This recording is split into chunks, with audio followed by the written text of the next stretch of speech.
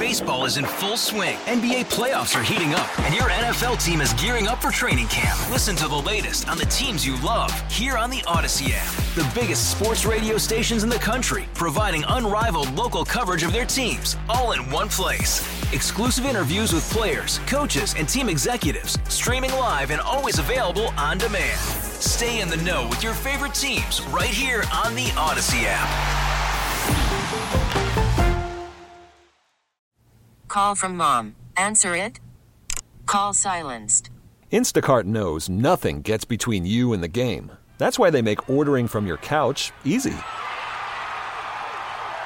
Stock up today and get all your groceries for the week delivered in as fast as 30 minutes without missing a minute of the game. You have 47 new voicemails. Download the app to get free delivery on your first 3 orders while supplies last. Minimum $10 per order. Additional terms apply. 6:14 a half. Tommy Tucker, WWL, finally Friday morning. Glad to be here. 58 degrees for a high today. Chilly start, bit warmer tomorrow. Partly cloudy, highs of 66. 80% chance for rain on Sunday, highs of 68. And then we kind of warm up for next week. Get more toward the average temperatures in the upper 60s or near 70. Good day to sit inside, watch football on Sunday, and you'll have some to watch. Mike Detillier joins us now, WWL NFL analyst, co-host of Sports Talk. Hey, Mike, how you? I'm good. Thank you, Tommy. You pumped up? You ready for the weekend? Yeah, I'm always ready because I know, football comes to an abrupt end. It does. There's already no more college football, and you just got 3 more games of the NFL. That's it. It's so short. It seems like every year we talk about training camp, then before you know it, the holidays are gone, and here we are at the playoffs. And yeah, the one good thing, the NFL stretches this out, and they do a really nice job of it because it's also the intrigue of the off season. I think when free agency kicked in for NFL players, it brought a new element to it. That what can you do in the off season to get your team better to possibly be a playoff team or a Super Bowl team? It really opened up that door, and not only for players having sort of some power here to maneuver around as a free agent, but coaches too, the ability to move around. Now, if you're running a front office or a team, it's maybe not the greatest thing in the world to you, but we see how the NFL milks this, and they do a really nice job of it because once the season ends, then it quickly turns to the NFL Combine, the workout of college players entering the NFL, free agency, the draft, the workouts of the off season, and you got about a month where there's not a lot of news from the NFL, but they run this for 11 months out the year. It's really remarkable how they can milk it to the bitter end. And I do think eventually what you'll see is the NFL probably go to an 18-game season and move this where Super Bowl Sunday won't be in early February, but more in later February, and you'll have it almost basically 12 months out the year.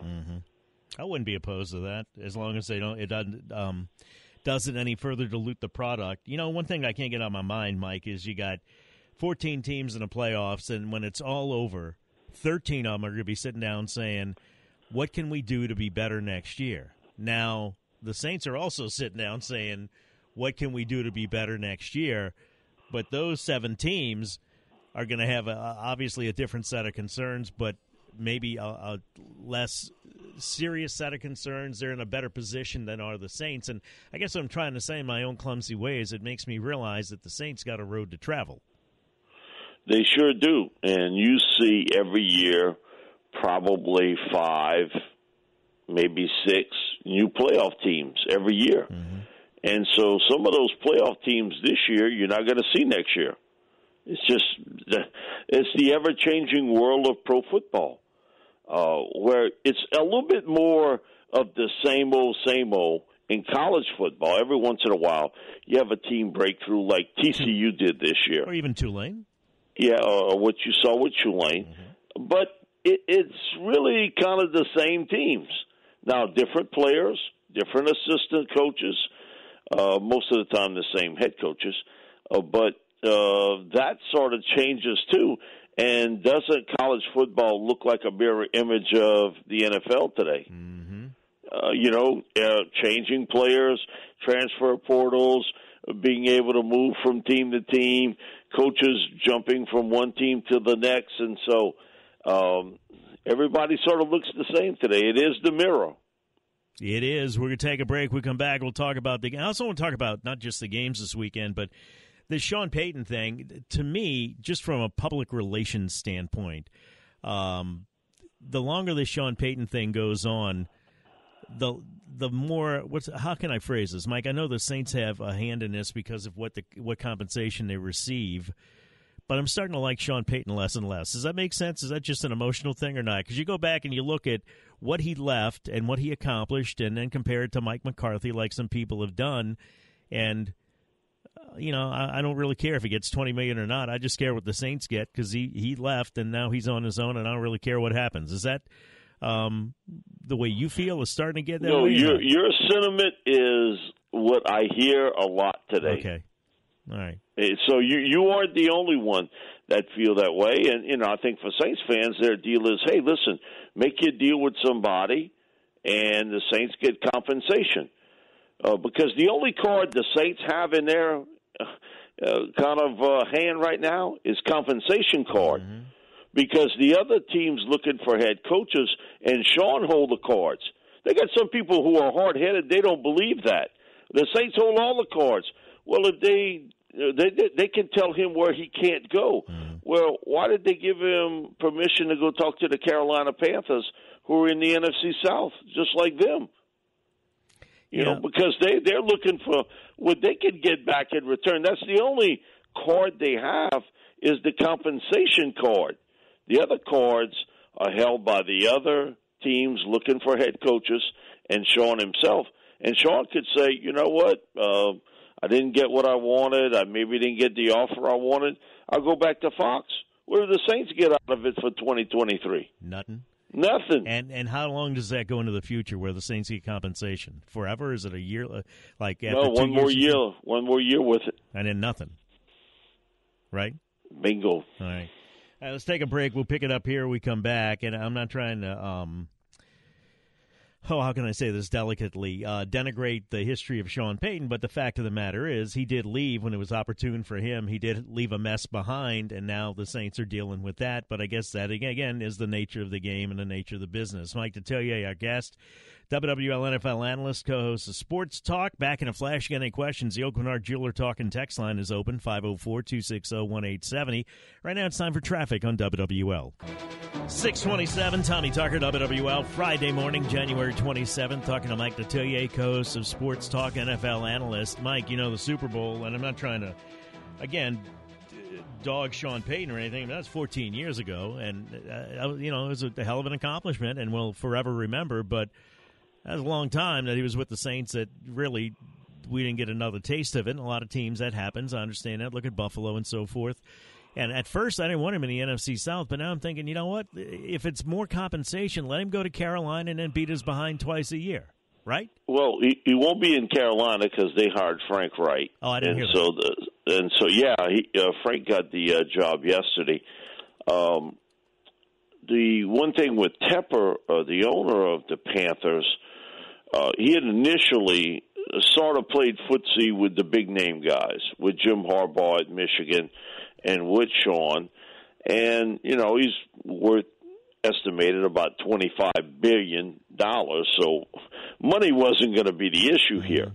But there's Hank Stram was the first one to tell me about this when he worked at WWL.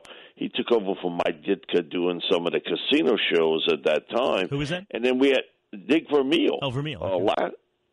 Dick Vermeil also said it to us last year that the dirty little secret in the NFL is that a lot of times people have an interest in you, but when the general manager doesn't have a tie to you, and this big name coach comes walking in, he fears for his job. Mm-hmm. So he wants to have insulation.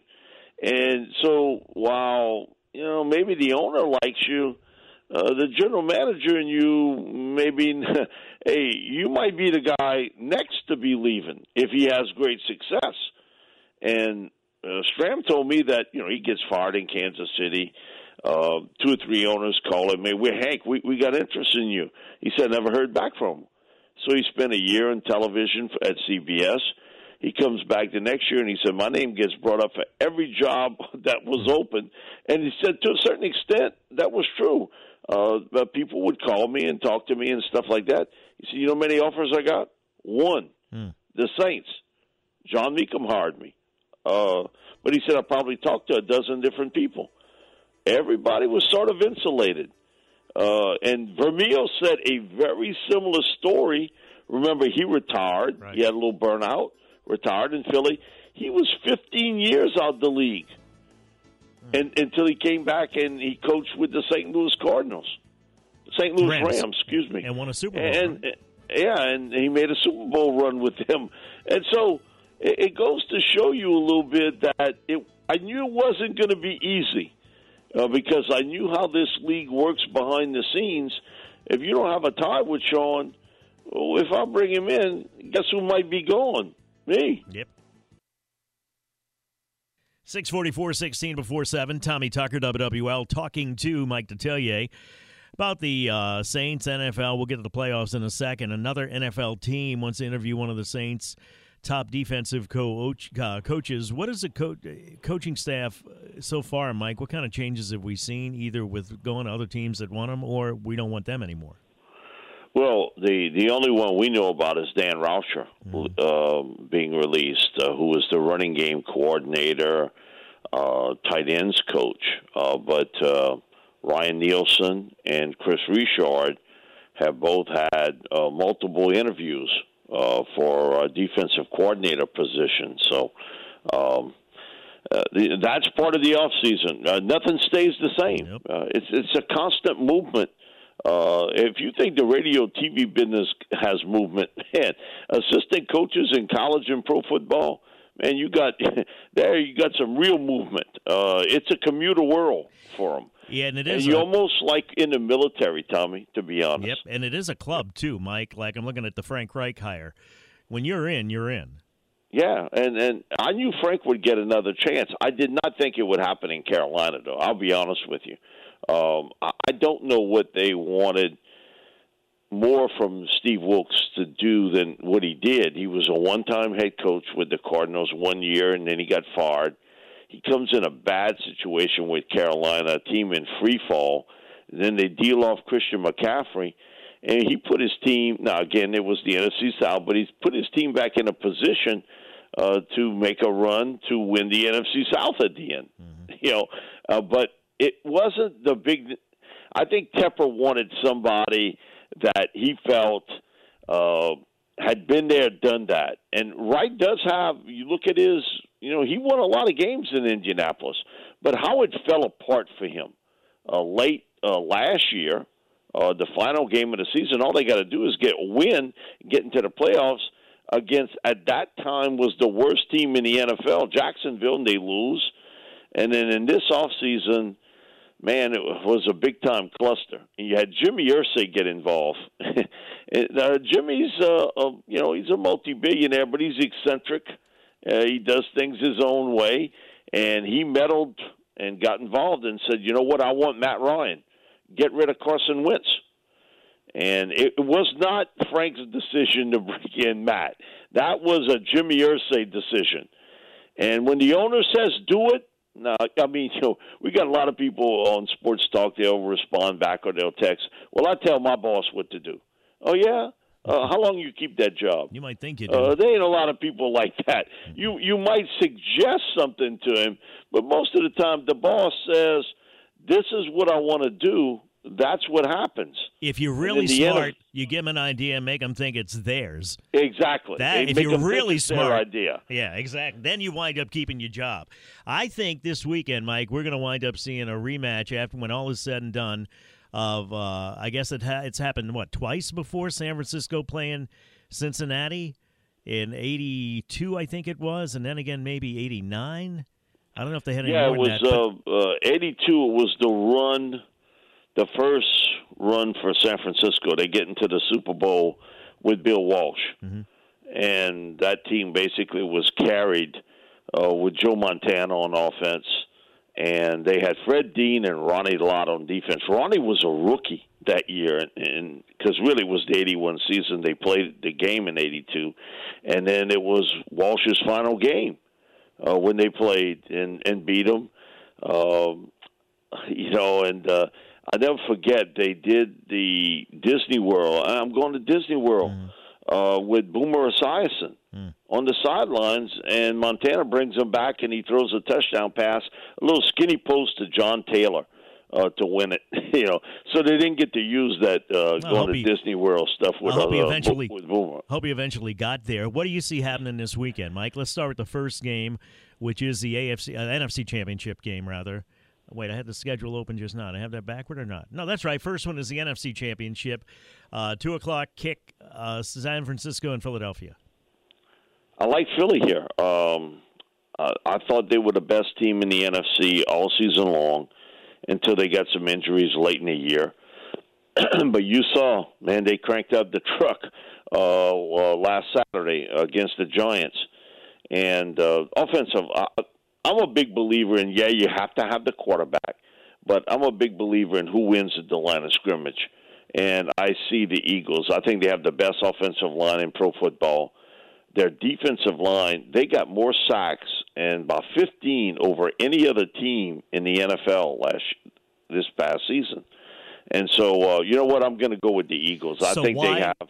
Jalen Hurts, to me, is the difference maker. That's what I was going to ask you. Why is San Francisco not good enough to beat the Eagles? Because quarterback to quarterback is going to come down to, you think? Yeah, and Jalen made so. When he was at Alabama, he was a one-read, take-off with it downfield. And how he's progressed as a passer, you just see in him his confidence. And I give Nick Sirianni a lot of credit. They've really worked with him on his timing passes and his ability to roll out and throw off the run. He does that really well now. And he's built like a fullback. Oh, if you stand up next to Jalen, man, from the waist down, he's pieced together. I mean, he's a guy that is really strong, and he's got some power throws. I'll never forget at the Manning Passing Academy, Peyton working with him because he would throw the ball off his tippy toes, and Peyton was like, plant your feet to throw. And he does it today. He really does. So I give it to the Eagles over San Francisco in a very close game. Quick yes or no, do they cover the 2.5? Yeah. Okay. Cincinnati, Kansas City. When we come back, Tommy Tucker talking to Mike Detillier here on WWL. Time for traffic. 6:56, 4 till 7. Tommy Tucker, WWL, talking to Mike Detillier about the AFC NFC Championship games. Mike's already said he likes Philadelphia to cover the 2.5. I like San Francisco with the 2.5. Mike, not really Philadelphia weather in January, man. Highs in the mid-50s, perfect for football. Cincinnati at Kansas City, no precipitation, but highs in the mid-20s. What'd you see going down here? Well, I ain't betting against Joe. Put it to you that way. There you go. This was a much tougher pick for me, just because Kansas City. Now, Mahomes, again, the degree of how much that ankle will bother him, which I think it will. Listen, you have that type of ankle injury, you can say what you want during the week, and you can take medication, but it still hinders you. He has done a hell of a job of making it seem, though, as though it's no big deal. Don't you think? Nothing's wrong. He gets an Academy Award for that. He really does. Yeah. But you know what? Cincinnati has really played well, and I'm so impressed with their defense. and what they've been able to do to adjust to teams situationally after halftime, and also kind of clear up some things maybe they had trouble with in the first half of games. Joe and that offense is going to put up points. And Kansas City's secondary, which is really young, has been picked on. And I think they're going to end up with the W here. The other part about it is they've beaten Kansas City 3 straight games. Mm-hmm. I do know one thing. Everybody in Kansas City was pulling for Buffalo last week. They didn't want to see the Bengals again. Comes down to matchups, Mike. It is about matchups, and I can't explain why. Some teams don't play good against another team, but we see it all across the sports world. And for whatever reason, the Chiefs, the Bengals have their number. And so, you know what? I think they make it 4 in a row. And Cincinnati ends up beating Kansas City in a tight game. And what we got here, 2.5 again. I got on Cincinnati last week when they were the underdogs to start, and then they became favorites. And then Patrick Mahomes. And now Kansas City's the favorite again. Right. Patrick Mahomes does his Academy Award, but I don't think he's going to be able to keep that acting up on the field. I really don't. I think it's going to affect him. I like Cincinnati as well here. So I'm looking at a Cincinnati-San Francisco Super Bowl. Mike's looking at a Cincinnati-Philadelphia Super Bowl, which has never happened. Philly's been to 3 Super Bowls. They beat New England. They lost to the Raiders here. That was a yellow ribbon around the dome game, right? Yeah, it was the hostages from Iran got released. Yeah, sure enough. Big, giant yellow ribbon. Go ahead, Mike, final thoughts. Yeah, and so, again, Joe Burrow, if you bet against him, come playoff time, you're not winning a lot of money. Put it to you that way. How about overs and unders in either game?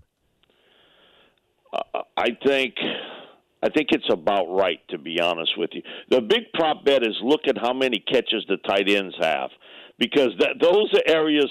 Kittle for San Francisco, who I think is going to put up nice numbers. Also, Travis Kelce with Kansas City. I think it's 6+.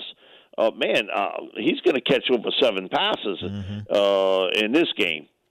Got you, Mike. Thank you a lot. Have a great weekend watching the game. We'll talk to you Monday morning, all right? Thanks, Tom. Appreciate it. Listen, are you working this afternoon or not? I didn't see that. Yeah, it's Deuce and I and Abear this afternoon. We'll be listening. 4 to 7. We'll be listening. Sports Talk, WWL. Hey, Rob Bradford here. I have set out on a mission with my good friends at FanDuel to prove what I have known for some time. Baseball isn't boring. Now I have a daily podcast to prove it with some of the most notable people in the baseball world, screaming baseball isn't boring from the mountaintops, or at least agreeing to come on our show. Players, managers, GMs, and yes, even the commissioner of baseball, Rob Manfred. It has been a constant wave of baseball's most powerful voices. So join the revolution. Subscribe and soak in Baseball Isn't Boring. Listen on your Odyssey app or wherever you get your podcasts. You'll be glad you did.